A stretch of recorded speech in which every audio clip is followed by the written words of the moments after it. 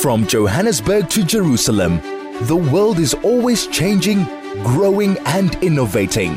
Join Benji Shulman for the next hour as he brings you the trendsetters, the thought leaders and those creating news before it happens. Only on the New Blue Review, your favorite Jewish culture and current affairs show. Every Monday at 9 a.m. right here on 101.9 Chai FM.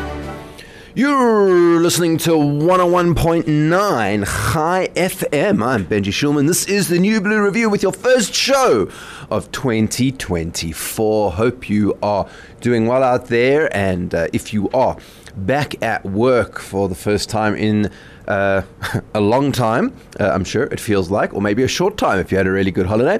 I hope that it is going well. And if you are maybe one of those lucky few or many out there who are still on holiday, I hope that you are enjoying it and are soaking up the last few rays of holiday time before work and school, I suppose in particular, gets back on the 15th. But we have a great show for you regardless of your position in life, and as always we are bringing you what's hot and what is going on. So what do we have on the show for today? So we're going to be looking at a few things later on in the show. About 22, we're going to be looking at the politics of this year. What is going on in the world, because there are a number of elections that are coming up, a number of things that are going to be occurring. So what should we be looking out for in 2024, particularly in South Africa and America, around the world? So that's, of course, a big one.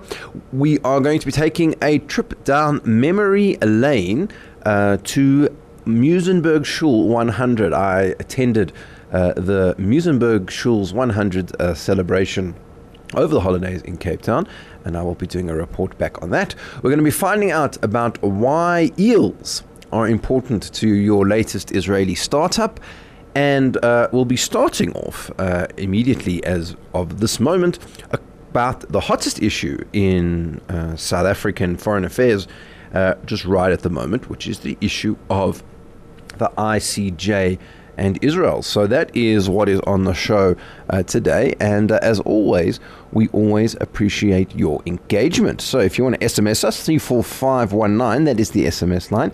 You can telegram us, 061 895 1019, and we'll be very, very happy to take any of your perspectives that you might have as you roll around in our world today.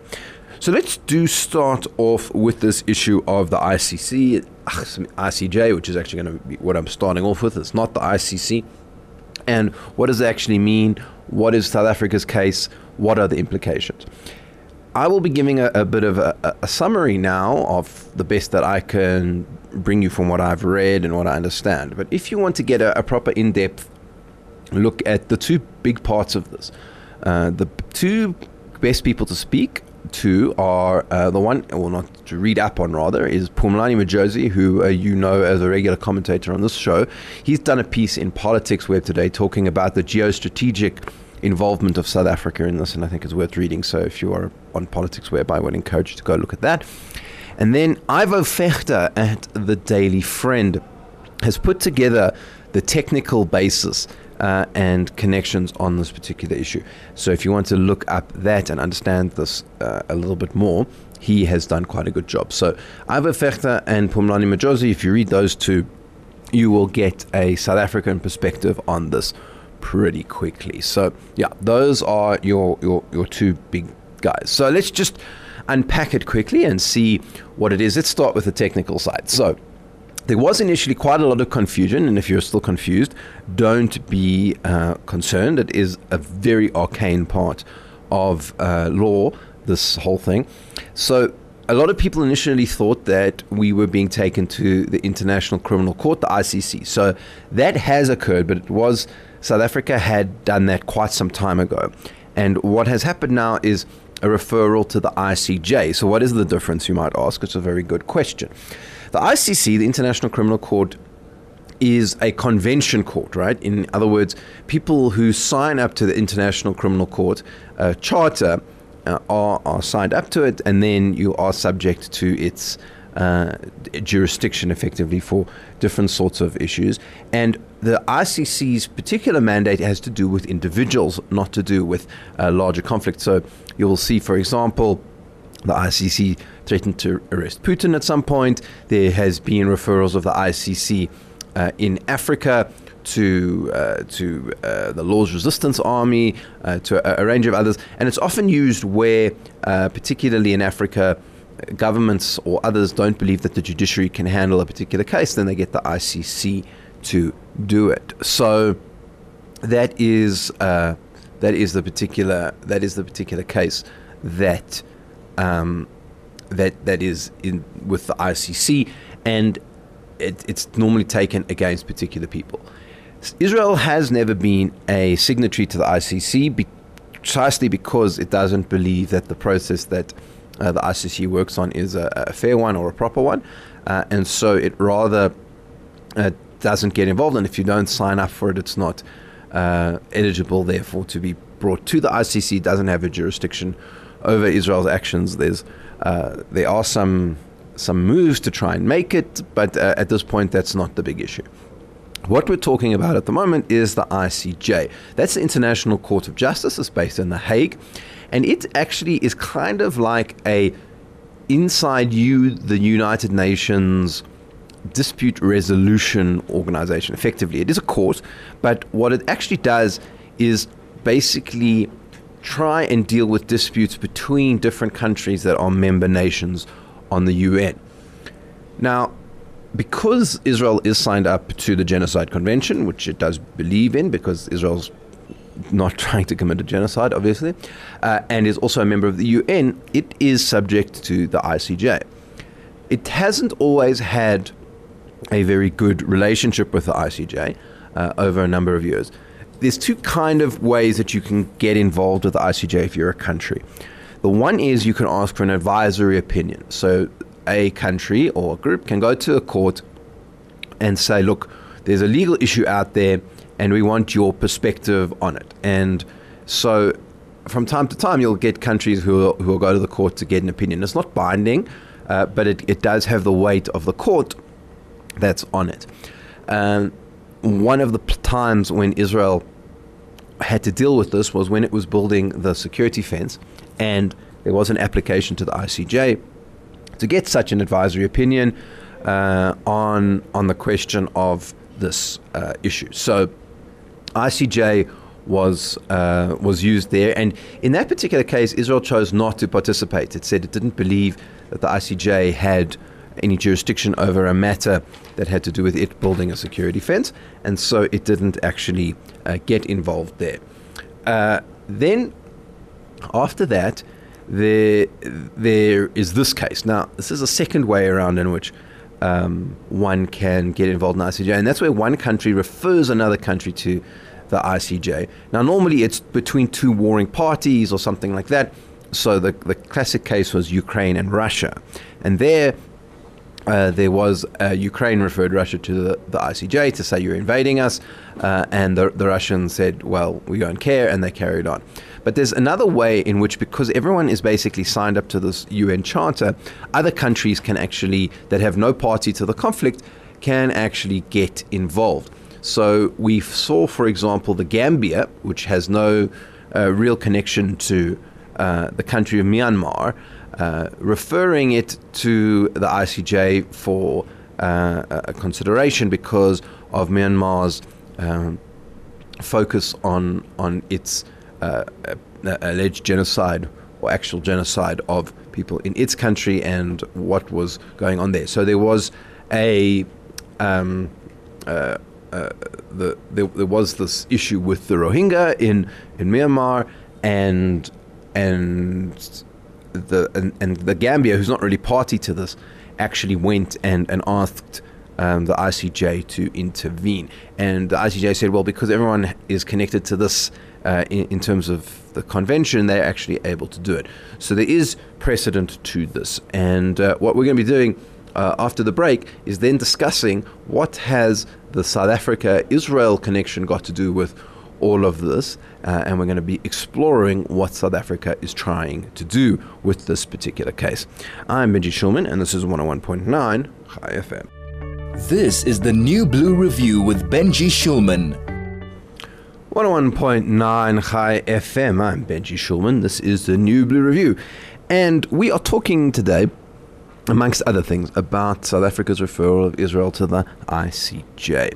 So, as I said just before the break, there is this issue where one state outside of a conflict can actually refer another state for whatever purposes, particularly if stuff is signed up for. So Israel is signed up for the Genocide Convention because this was something which it takes very seriously, given that the treaty and some of the definitions actually drawn up by Jews themselves in the wake of the Holocaust. So Israel does take this very seriously. And there is a question about whether Israel should have taken the same route as it did in 2014 and ignored this. This actually is the opinion of some of the Israeli opposition, particularly MK Lieberman, who has said that he thinks that you're giving this thing too much airtime. But on the other hand, the crime of genocide is a very serious one. The charge of genocide is a very serious one. And Israel takes quite a lot of steps to make sure that it doesn't harm civilians in its processes of prosecuting the war against Hamas. And so it has opted to defend itself in the court. So that is what is going on here, and what the process is. The first part of the process will start around Thursday or Friday. There seems to be some sort of preliminary hearing, and what we would do and see is I think the preliminary groups and the lawyers actually putting their cases forward, and some of the discussions, whether they're standing, all sorts of stuff. I believe some technical issues that are going to take place. One interesting thing, or two interesting things that are taking place, is that every country that is involved in one of these disputes gets a judge that can go and sit on the court. So we actually have a judge as South Africa. There are 10 judges that was appointed in a sort of permanent basis to the court, and one of them, his name is Judge Tladi, but he's apparently only starting in February, and so as a result, he will be not there when the court starts, and so instead we sent Deputy Chief Justice, former Deputy Chief Justice Tekan Motsaneki, who's going to be the South African representative, which is extremely interesting. So he will be operating in that regard. And the Israelis have sent as their judge representative Edward Barak, who is, I suppose, most famous for making the Israeli Supreme Court kind of into a more constitutional court. He engaged in what was called the Judicial Revolution, and before October 7th was seen as the architect of the so-called judicial reform debate that was so prevalent in Israeli society, much reviled on the right for all of this. And now, interestingly, he's being sent as Israel's champion to the court. So that is something else. There are 10 justices that come from all over the world. There's the president of the court is an American. There is the UK, Australia, I believe Somalia, Lebanon, I think. There's a number of others. You can look it up on the internet, and there's basically this court that goes from around the world. So it will be very interesting to see how that goes. So those are some of the technicalities. Let's look at the case that South Africa is trying to make here and what it's trying to do. Interestingly, there isn't a lot of international law experience on the South African team that they've sent. There is John Dugard, who is more of a legal academic who's done a lot of work on international law, but you can see that they were concerned that they didn't have enough expertise, because there's also another professor, Nax du Plessis, as well, who is not a lawyer at all, but is an academic. And then there's a number of legal people who have more like constitutional constitutional backgrounds. So Tembeka Ngatobi, who you would have seen in some of the cases against the government. There's Elisa Hassin, who has done a lot of governmental work. A lot of lawyers who are connected to the government. And this, by the way, must be costing an absolute fortune. And one of the big questions that I think is going to come out of this is who's actually paying for all of these lawyers, because lawyers like this don't come cheaply at all. And the team is enormous. There's a good 5 or 6, at least, juniors and advocates and other attorneys and these legal academics. It's a large team that they've put together for this. And these people charge very much by the hour. So it will be interesting to see how much is this costing and who's paying for it. And in particular, I suppose, if there's been any donations towards it from outside parties. So if it's the Qataris or the Iranians or anything like that, I suspect we're going to start finding out pretty soon how this is all being paid for. So who's paying for it, and what South Africans are not getting what services because of this whole process. So that is another important thing to consider. Then on top of that, you need to look at the actual case.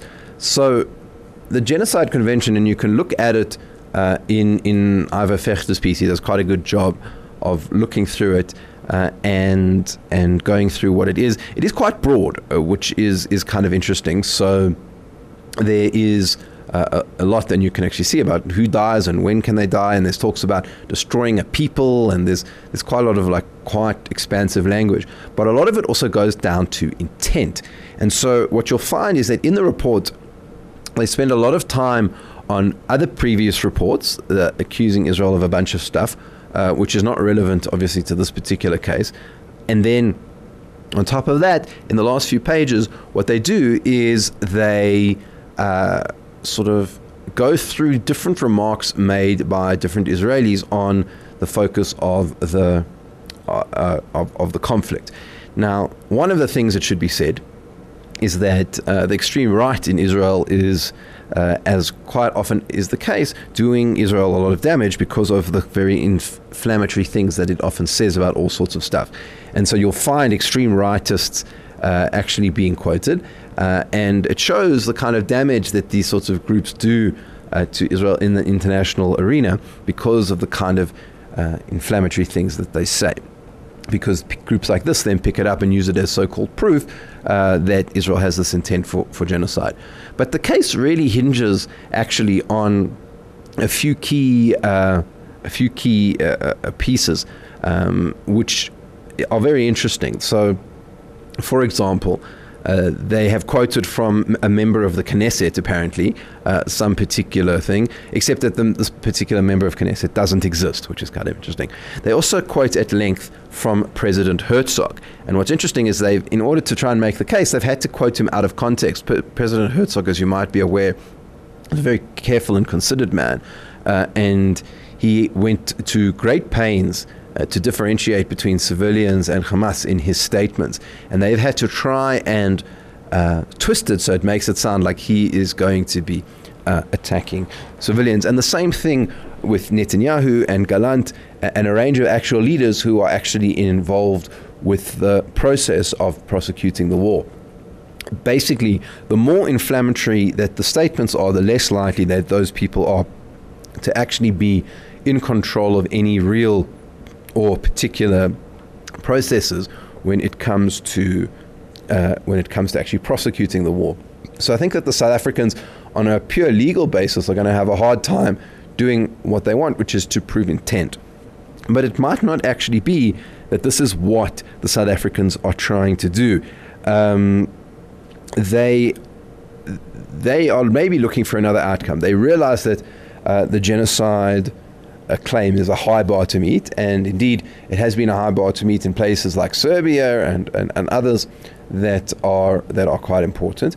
And by the way, if you want to actually see some of the I don't know what you would call it, the incorrections or the misrepresentations being made by the South African team, it's worth having a look at Eisenberg 55, that's Aizenberg,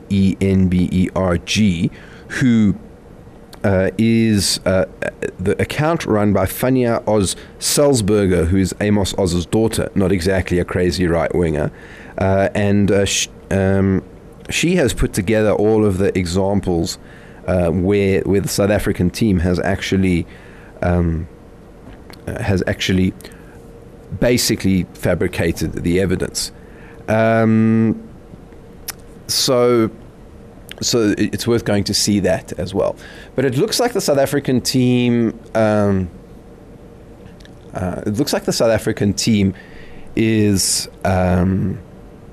Is trying potentially for something else, because under the Genocide Convention there is and the ICJ there is a way in which you can actually call for parties to actually create a ceasefire, and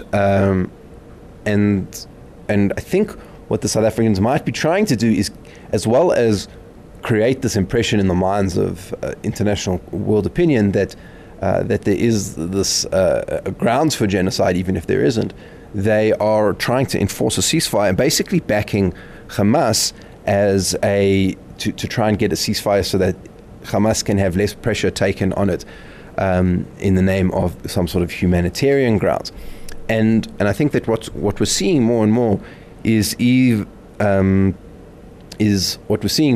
South Africa either implicitly or explicitly working with Iran and Qatar and others in the region who have anti-Israel agendas to try and drive an anti-Israel agenda in the world.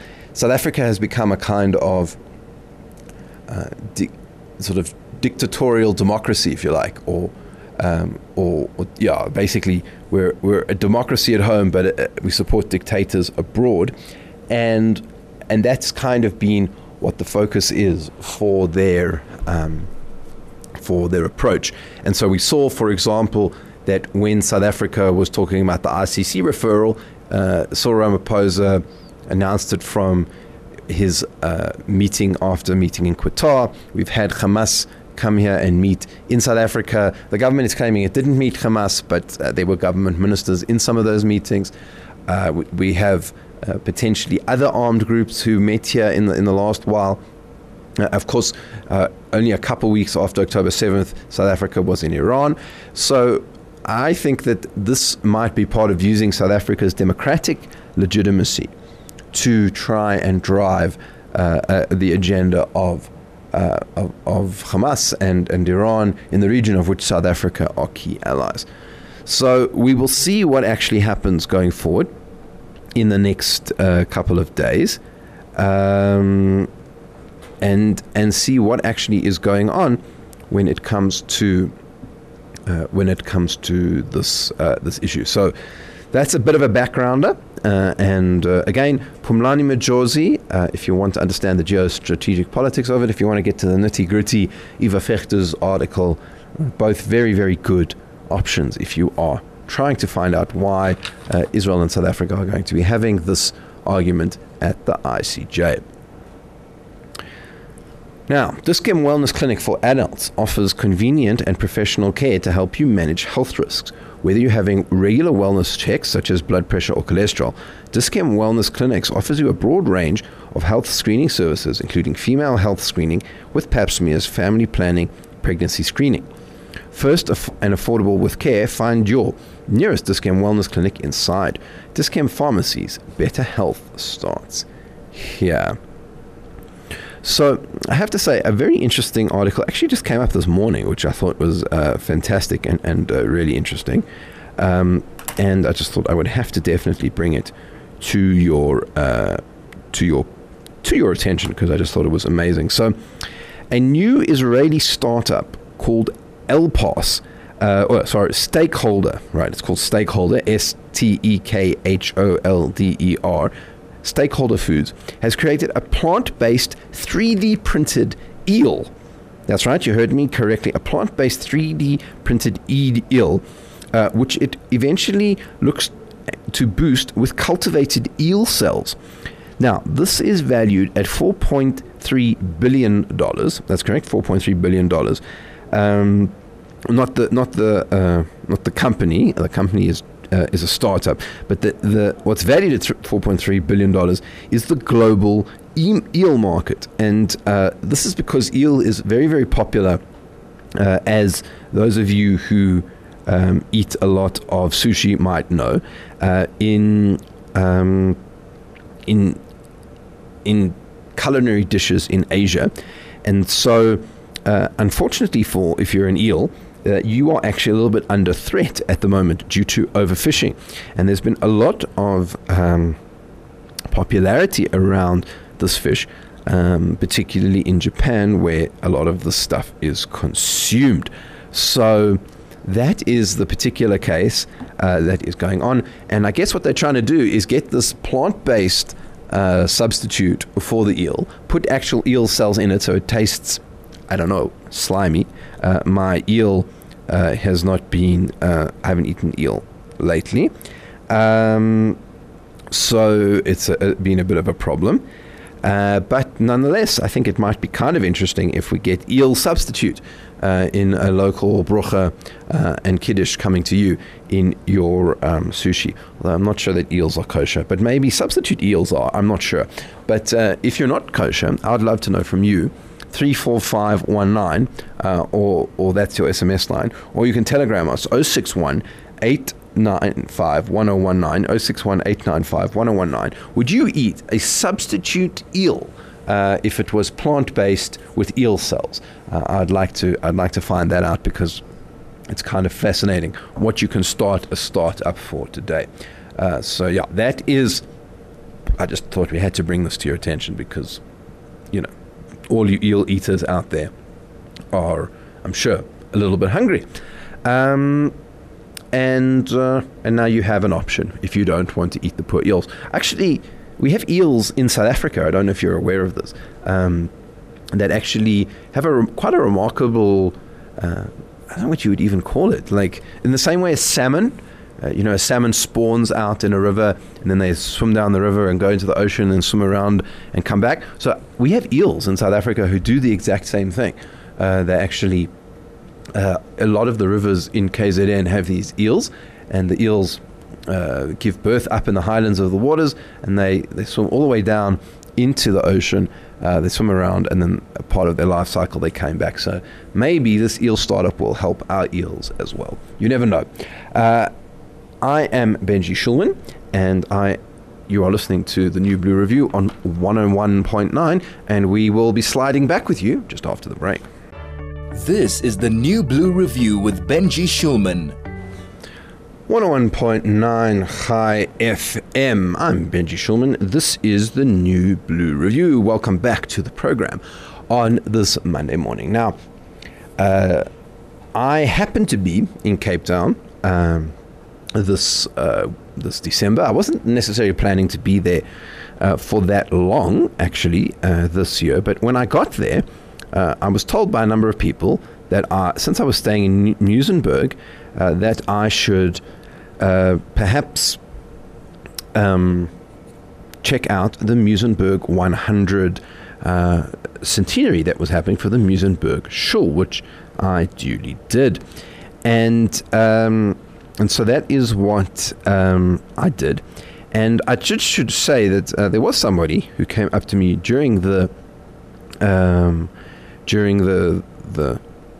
engagement for the 100th centenary of the Muzenberg Shul, and they said to me that they had listened to my show just before December holidays, which you might have listened to as well, and that they were going to try out one of the suggestions that I had done on the top 5 things to do in Cape Town that you might not be aware of. So to that person, I'm not going to mention your name on air, but I hope that you did do that and that you did enjoy it, and that it was any good. And thank you so much for actually listening to some of my suggestions. That was very cool.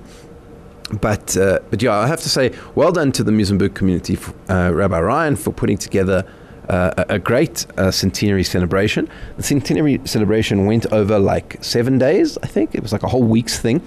And what was so cool, I'm not someone who's really been down to Cape Town, certainly not to Muzenberg. I've been once or twice. It's a lovely place. But some people are almost religious about their time in Muzenberg when they go in December. And I found it much quieter than the rest of Cape Town. especially like Sea Point and things like that. And so it was very nice from that. And of course, it's the one part of Cape Town where you can actually swim, first of all, because it's not very rough and it is very flat. And it's also not very cold compared to the rest of Cape Town. So that is very nice. So when the wind is not blowing, it is a really nice beach. And so when people go down, the shul, which has been operating for 100 years, is filled up with Joburgers. But if you go during the year, there are also regulars who keep the minyan going, particularly over Shabbat. And they have a minyan and a rabbi, and they operate. And what was nice about the centenary is that people who also grew up in Muzenberg, because there was historically a very large Jewish community in Muzenberg. I didn't know this, but they said at the centenary that there were as many as 1,200 families that lived in Muzenberg and around. And today, in the southern suburbs of Cape Town, which is Muzenberg and Fishhoek and Constantia and all of these others, there are 1,500 families. So it's much smaller than it was. But at the time, there were a lot of Jewish families who used to live there all year round, which is quite remarkable. And so because it was the centenary, people came from Israel and from England and from Johannesburg and from other parts of Cape Town, because they had used to live in Muzenberg and obviously had moved away. And so for those people as well, I think it was quite special to see the shul. The shul is in very good shape and very good nick. And it was also completely full because everyone had come because they were either there on holiday or had come specially for the centenary. As part of the centenary celebrations, there was the two chief rabbis, Warren Goldstein and Chief Rabbi Mervis, Ephraim Mervis of England, who of course is a Cape Townian rabbi, who then eventually became the Chief Rabbi of Ireland and then eventually the Chief Rabbi now of the UK. And they had a very open and honest discussion about a variety of topics. They both gave different droshes on the Friday night and the Saturday, and then also did a Q&A section where you could ask anything of the rabbis, and people asked all sorts of questions concerning the community, concerning government relations, concerning what is it like to deal with royalty if you are the Chief Rabbi of England, which is also very interesting.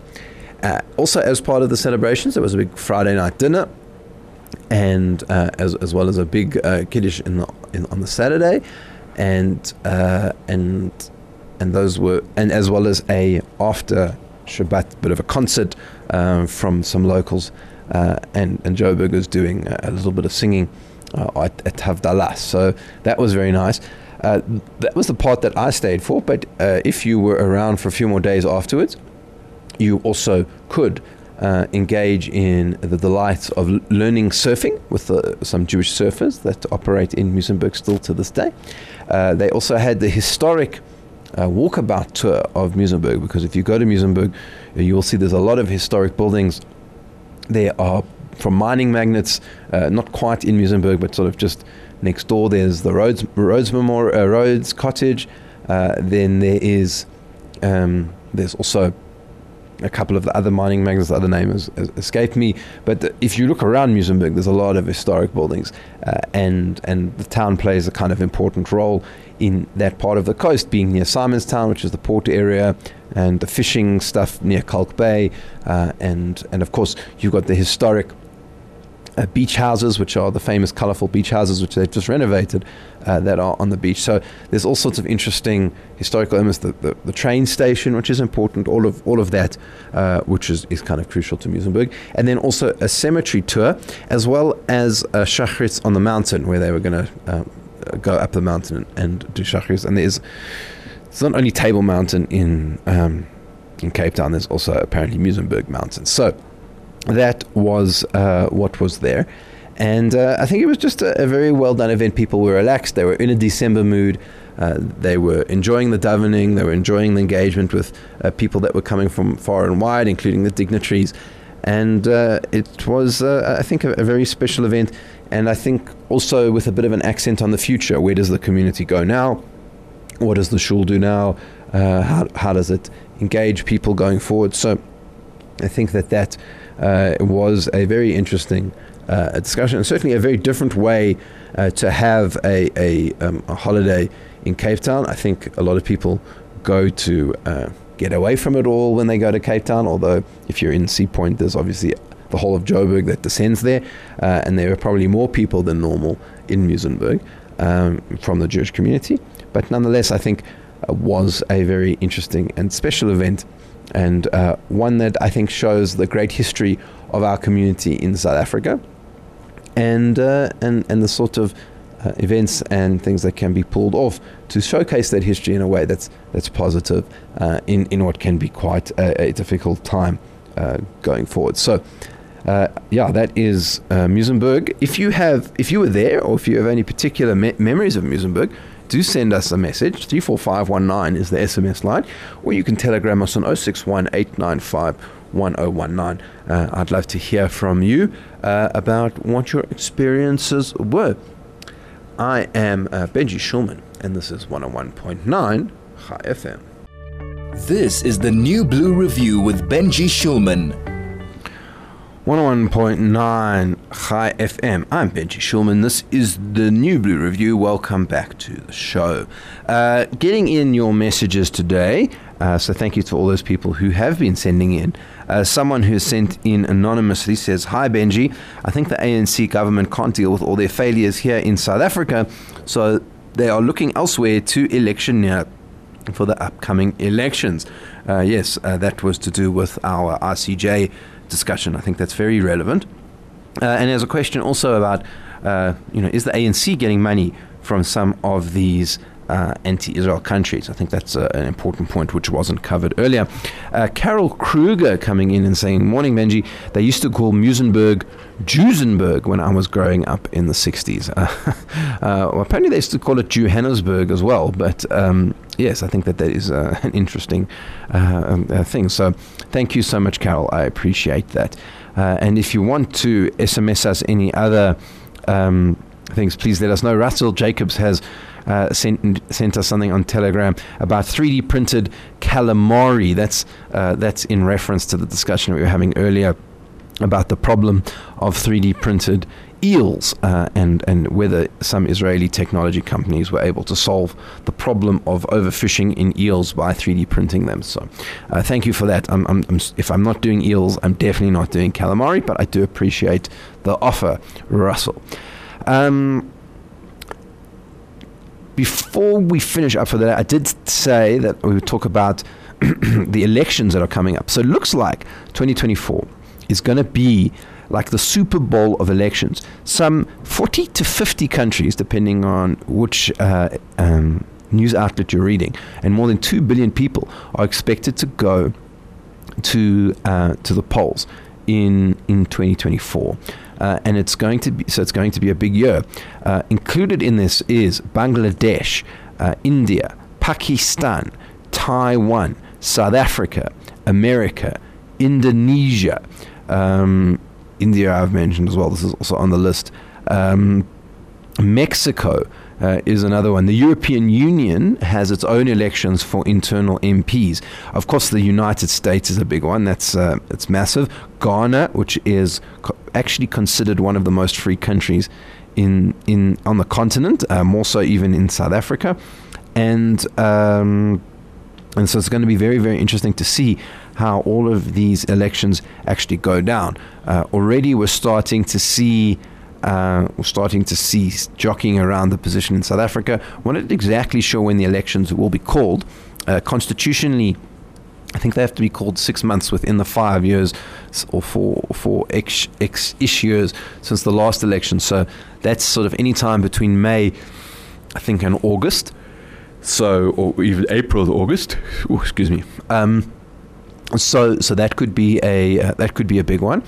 And obviously, we're starting to see potential for the ANC to drop before 50%. We've covered that issue extensively on this show, and I'm sure that we will start to cover it more as the elections get closer. We're starting to see the American elections as well. So far, Biden is still undisputed Democratic nominee, being the incumbent president. And although polls are showing him being extremely low in the general population, so the Democrats seem to like him, but the general population don't. And then on the Republican side, there is the three main challengers, Nikki Haley, Ron DeSantis, and Donald Trump. And Donald Trump kind of far and away exceeding all of the others in the national polling. However, the early states, including New Hampshire, although not Iowa, who is the other major state, are showing Trump losing. So it will be very interesting to see if his momentum gets interrupted by these early states, which does sometimes happen in these electoral campaigns. Then there will be a question about what and if he is actually the nominee. If he does become the nominee, it will be the first time since 1892 that two presidential candidates, in other words, people that had previously been president, would actually run off against one another. And that apparently was quite a placid campaign. But this one, I think, is likely not to be. And we don't exactly know what kind of Trump we're going to get this time around, should he become the nominee. So that would be certainly rather unusual, and something we're going to have to watch. So all of those will be big in, and you'll have to watch and see, and certainly we will cover that exclusively on the show, as we always do, being your favorite Jewish current affairs and culture show. Brings us to the end of the first show for 2024. Thank you so much for joining me, as always. Thank you to the whole team who puts the show together. Senna, who is done general production. Craig, who pushes all the big red buttons. Vusi's on sound. And to you, dear listener, who joins us every single week, please do join us again next week on the New Blue Review.